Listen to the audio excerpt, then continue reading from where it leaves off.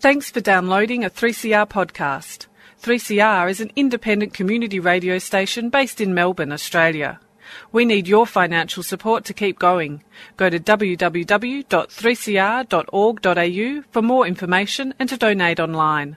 Now stay tuned for your 3CR podcast. Like some food for thought? Tune in to Radical Philosophy with discussions on freedom, happiness, knowledge, evil and rational argument. With words from Hawthorne, Tatman, Jenkins, Hutchinson, Hirsi Ali and Plumwood. Let's get radical about philosophy.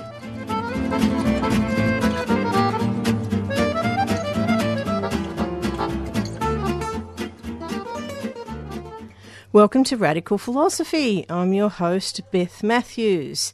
Now today we're going to be discussing a really important topic. We're going to be discussing the philosophy of homelessness.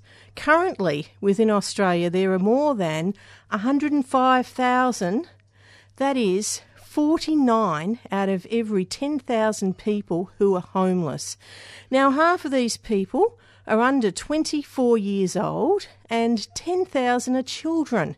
1 in 40 children are under 5 years old. I'm going to be speaking to Ruth and Nikki today, and they both have experienced homelessness. Now, thanks very much, Ruth and Nikki, for coming into the studio today to speak about your experiences with homelessness. Now, first of all, Ruth, could you tell us, is there any particular circumstances that may have led to people experiencing homelessness? Okay. In my experience, any general calamity can contribute to homelessness. Now, we were basically saying how you can be 6 weeks away from that happening. Now, it can be any number of factors and it can affect anyone.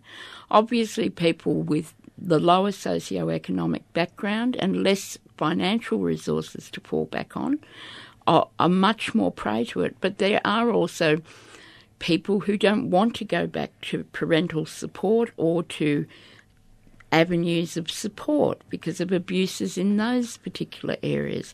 So they're many and vast and common. We live in an era of this affliction in a land where we've got no limit on property, and yet this has become common and too acceptable, in my opinion. Right, so Nikki, can you tell us if there are any particular circumstances that have led people to experience homelessness? Well, particular circumstances, I would say there's specific circumstances specific to everybody who experiences homelessness, involuntary homelessness, or in my case at the moment, voluntary homelessness, or what I like to call home free. I mean, I didn't make that up. I think that's a thing that people say now. Or even I just like to call myself a hobo. But I think really often the circumstances, they're pretty specific. I think, services industry and government and NGOs and that kind of thing like to lump all homeless people into the same category and sort of stereotype homeless people. But it could be anyone and everyone, just like Ruth just said. It could be anyone. It could be you. Right. So, Ruth, do you think that homelessness has any impact on your mental and physical health? Well, your job...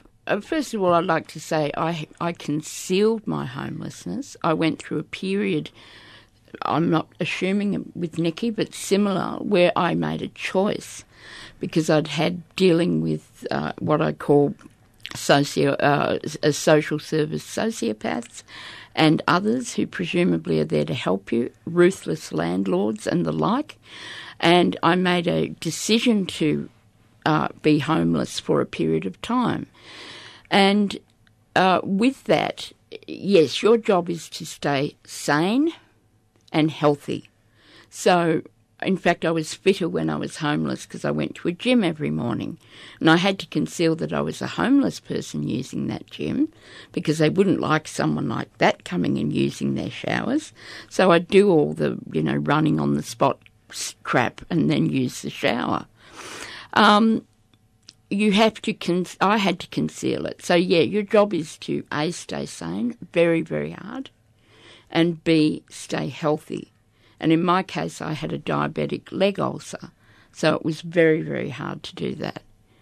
So, but yeah, that's your job. And yes, it does impact badly because you're constantly around people who are housed and homed, and you have to live with the fact that these lucky people who define themselves by their postcodes are all fine, but you're not in that position. So, you know, you identify with other people in community. But yes, it's very, very... In fact, if I knew anyone contemplating a period of homelessness, apart from their physical safety, I would urge them to have steps to look after their health and to look after their mental health. Crucial, I'd say. So, Nikki, do you think that homelessness has had any impact on mental and physical health in general? I think, I totally agree with Ruth's point about flying beneath the radar. Absolutely. And that can be really hard. So has it, in terms of if it would generally have an impact on someone's physical and mental health, it's also about staying healthy, as Ruth said, and looking after yourself and trying to, you know, healthy in your mind as well as your body, absolutely, and even on the level of personal grooming and stuff, because you want to not stand out, you don't want it to be obvious, because once it gets obvious, then you get in trouble. That's when people start calling the cops, and you know, when people become aware of you. And then you're a problem because you're not fitting in, you know, you're not conforming, you're an aberration, so you're in trouble and trouble happens for you. And so in terms of people generally being able to achieve that, it's relatively easy for me because I'm white and I'm a middle-aged woman and I've at the moment I've got access to showers in squats or at other people's houses that I know that I can access at least every 2 or 3 days. And if not, you know, I can at least have a little quick wash in a public toilet or whatever, you know. And I've got a car, which is an immensely valuable resource when you're home free. So I can keep, you know, spare clothes in my car. I can wash my dirty clothes in a public toilet hand basin and then hang them in my car to dry. So then I don't have to hang them anywhere obvious where people go, why are you hanging your washing there? Why aren't you hanging it at your house? And, you know, these kind of questions. And so I can stay invisible. I can stay invisible. If you're not white or you don't have a car or, you know, if you can't maintain your hygiene and these kinds of things, that's when you start to run into trouble. So, and also with your health issues and stuff. And then, of course, it's going to have an effect on your mental health, I think, and on your well-being in general. Once things once you sort of things start to deteriorate in that way, that's when problems start to arise.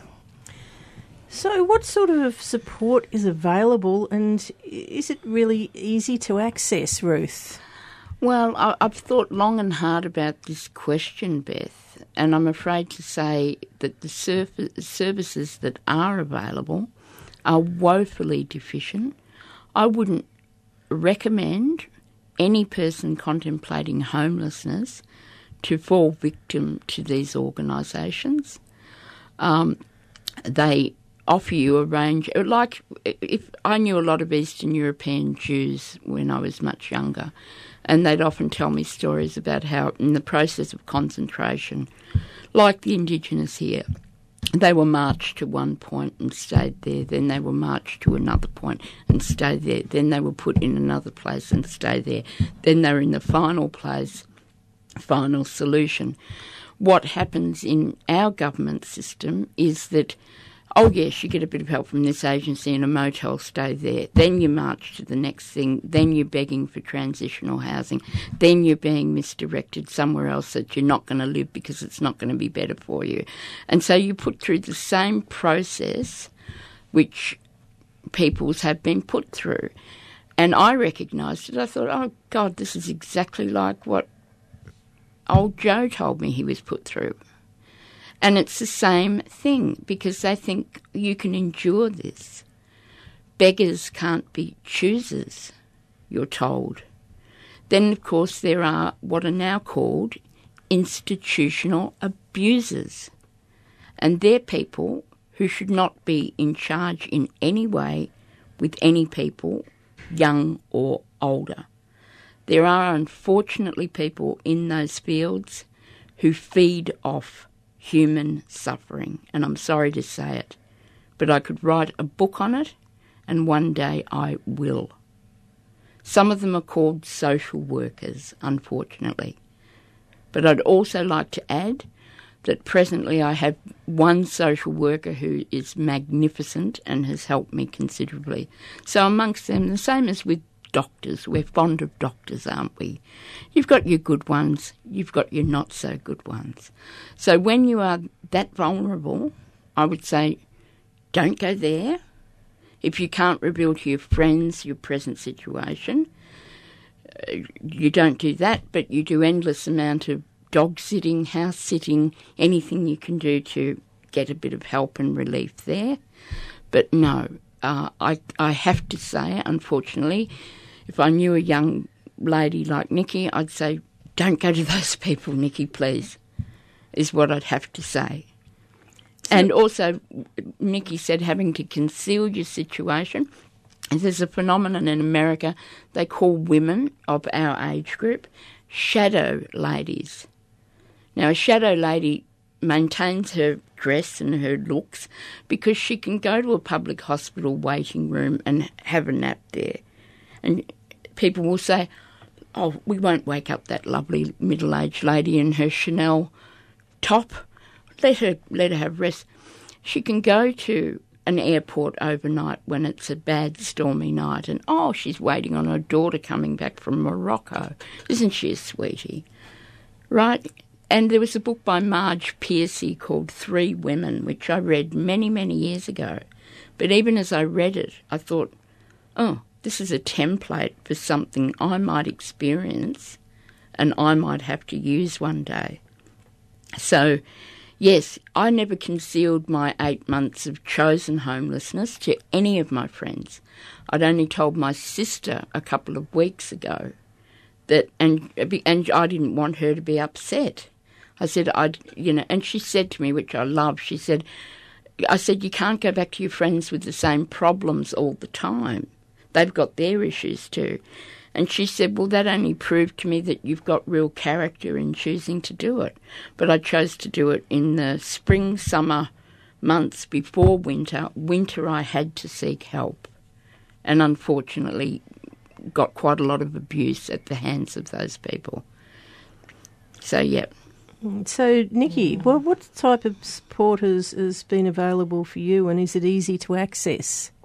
Yeah, I have to say I'm very lucky, and I think that I'm very lucky that I'm the age I am now, which is 45, and I was lucky enough as a teenager to get involved in punk music scene, and that introduced me to anarchism, but also to sort of subcultures that were developing around that time and have developed since, like squatting and dumpster diving, all these kind of, like freeganism, they call it now. I think that's a relatively new term. Like, I don't know if it was an 80s thing, but it was definitely around in the 90s and the teens, whatever you call it, in the 2010 era.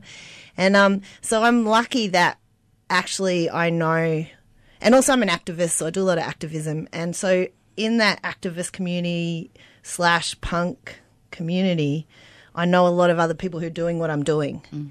And there isn't always a squat I can go to, but I do know how to, and I'm, I certainly wouldn't be advocating doing anything illegal on air or anything like that.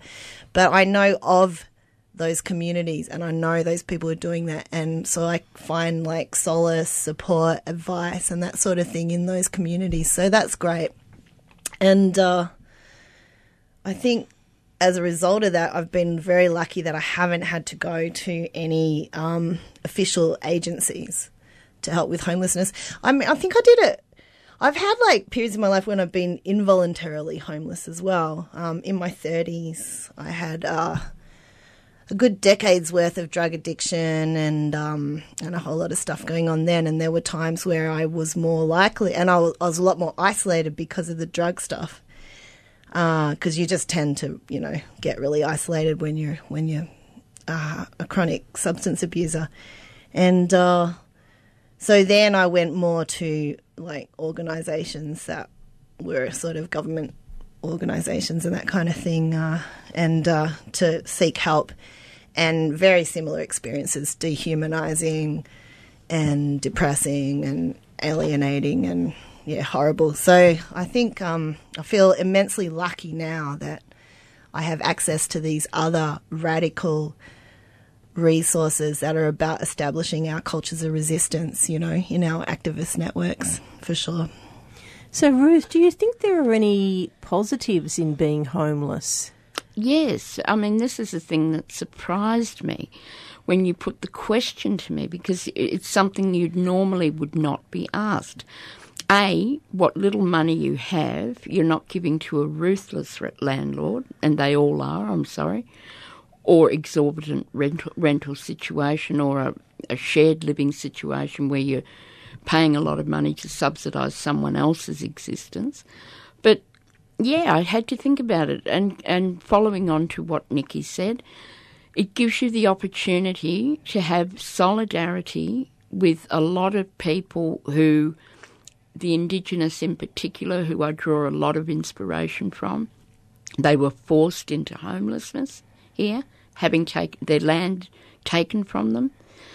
With refugees, I feel a particular solidarity and the chance of connecting with community. I had heard a program where they talked about how people who've suffered depression often get well through reconnecting with community. So I'd listen to 3CR, I'd listen to Refugee Radio, and you're able to say, oh, God, I'm at least not going through something that bad. But you can identify with what these people are put through. And you also have the advantages Nikki has said. You have an outsider edge. An outsider edge is very important. You have the opportunity to view the culture in terms of you may be excluded from the wealth. Even after you're homeless, you still have the stigma of being homeless and people considering you in a certain light. But you have the opportunity, as Nikki had said earlier, you can identify with hobo culture. I have a whole lexicon of hobo symbols that people used in the Depression to say noisy dog there, not nice people there, chop wood for food there, nice neighbour there. You can identify with that. I identify with the pearly costers of the East End of London, who were street workers, and my father's family was an East Ender, and they were itinerant agricultural workers and hop pickers in their holidays. And the Irish tinkers, who were made homeless by the British landlords. So I have solidarity with a lot of groups of people, including the Roma, who are still being persecuted in Europe. So you have an opportunity, and now with things like inequality studies, you've got an opportunity to expand upon all those cultural areas of interest, and in particular with having solidarity with programs on 3CR. It's not just a great community organisation, it's a social justice organisation, and that got me through my homelessness. Listening to Robbie Thorpe and listening to a number of people got me through the worst. Bill Della, in particular, got me through the worst of what I was going through. You're listening to Radical Philosophy on 3CR Community Radio, 8:55 on your AM dial. And I'm speaking to Ruth and Nikki about the philosophy of homelessness. Now, Ruth, do you think that...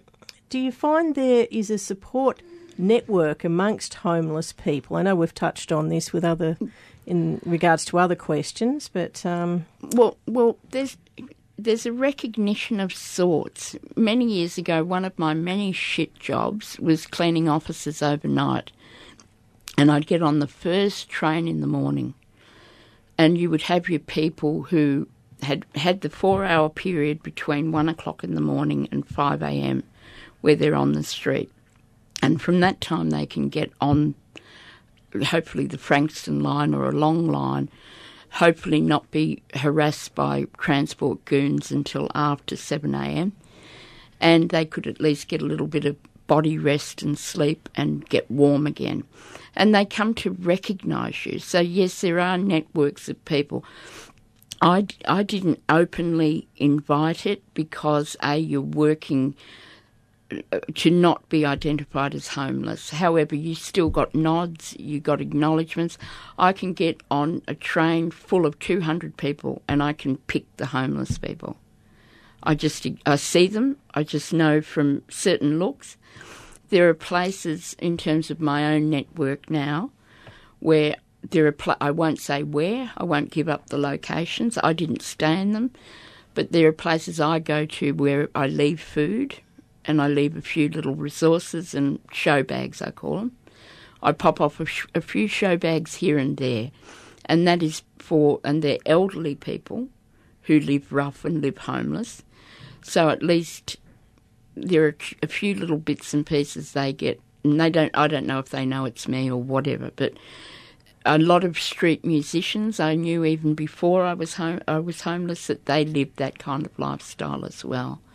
So yes, there's an underground network as it were, you know. The activist network I haven't been involved with, but you know, they are great people and they would show the similar sort of response of support to their friends. So it's wonderful that exists. It's great. So, Nikki, would you like to add something about the support network? Oh, look, I'm just in awe of Ruth's knowledge. I think she's amazing, and I love that kind of reminder to know where we are in history, to know that, you know, there's a legacy of, like, rich cultures of so-called homelessness, but really, you know, about people who are transient, people who are on the move for whatever reason. And I don't know, like, maybe you don't identify as an activist, but I would describe some of the things you're doing as activism. You know, if you're especially like with the helping out and the food and the stuff, and also your knowledge of 3CR and involvement with the 3CR community. Like, for me, that is activism, you know, these little everyday things that we do. And we don't have to call ourselves an activist. Sometimes I don't do that even. But just if every day we're involved in these, like, building these communities of resistance to this kind of conformist, capitalist culture that's pushed on us all the time, this that we hate, that's so depressing, that we, you know, that's why we fall so-called between the so-called cracks, because we don't fit in. We can't be the robots they want us to be. You know, we got too much character, as your sister said. You know, we're free. We're too free for that. So, yeah, we got to know where we are. And also, speaking about mob, you know, speaking about history and mob and Indigenous people, like, and think positive things about being home free or not, you know, owning properties. That, you know, I always feel like I could never presume to own property on this continent, because it's not my country, you know, and it's all stolen. That's right. All of it. So how could you even do that and look yourself in the mirror? And I think, and I know there's a lot of activists and a lot of good people who do that, and I think, you know, I wouldn't, you know, that's between ourselves and our own conscience to resolve that. But I think until we do resolve that inconsistency, that this is Aboriginal land, and then this kind of like owning land or presuming to own land, until we resolve that, then there is going to always be this ongoing issue of genocide and displacement and injustice for Aboriginal people. So that's definitely for me a positive. It's like, well, at least I don't own any land, you know. It could be worse. I could own some land. Not that that's the worst thing going on, but, you know, it's all part of it. So, Ruth, do you think that there's a link between paid employment and homelessness? Oh, look, definitely. When we look at economics, my dad used to say to me, my father was a member of the MUA and also identified with people of all kinds of backgrounds, as far as transitional workers, itinerant workers. and supported working people all over the world. I say economics and the circumstances of people's employment are all man-made. And when Nikki was talking about the cracks, those cracks are created cracks. They're man-made. Okay, these things are all constructs of neoconservative politics. There are ample resources for everybody here to be housed and looked after and provided for, ample. It appalls me that people think that this is in any way acceptable. I'm also I don't wish to own land. I've got no desire to own it. I don't acknowledge that I've got any legitimate right to own land here. But a link between, yes, unfortunately at the moment, the people who are fortunate, I don't know, to have jobs, and I see them every day. I see them in the corporate system, the capitalist monster, every day. They have to work and be available at all sorts of insane hours, and consequently, at some point, they're going to get sick. And when they get sick, they then fall behind on being able to pay for things. Yes, there's a link. It's a constructed, definite link. Some nasty little accountant somewhere in a government office has sat down and worked it all out. And of course, if you have people who then become sick, well, you've got less people in the queues at hospitals. I mean, when they die. Lists. I've been on a housing list now for 5.5 years. In 5.5 years, around about 18% of the people on it will die or then be so ill that the one-bedroom commission place won't be any good for them anyway because they can't walk up the stairs. Okay? So all these things are worked out. They're worked out meticulously. Yes, I feel for anyone who has a job because, as I said to you, in order just to be able to pay a regular rent these days, you need 2 jobs to do it. And 2 probably casual jobs of, God knows how many hours, if they're lucky, if they can get sufficient hours to pay rent. All these people are living on their credit cards, by the way. So that's what you've got to realise. They're living on they've switched the master and slave thing to the bank and the client, and that's what it is. You are gambling on the hope that one day you'll have regular employment and you'll get on top of this, and you're not just paying interest upon interest. But that's what it is. Man-made, all figured out. Great. Well, we'll leave it there for today. So thanks very much for coming onto the program today, Ruth and Nikki. Thank you, Beth. Thanks for having us. Great to meet Nikki. She's awesome. Oh, you too, sis. Absolutely. And, and thank you at home for listening. And stay tuned for Are You Looking at Me?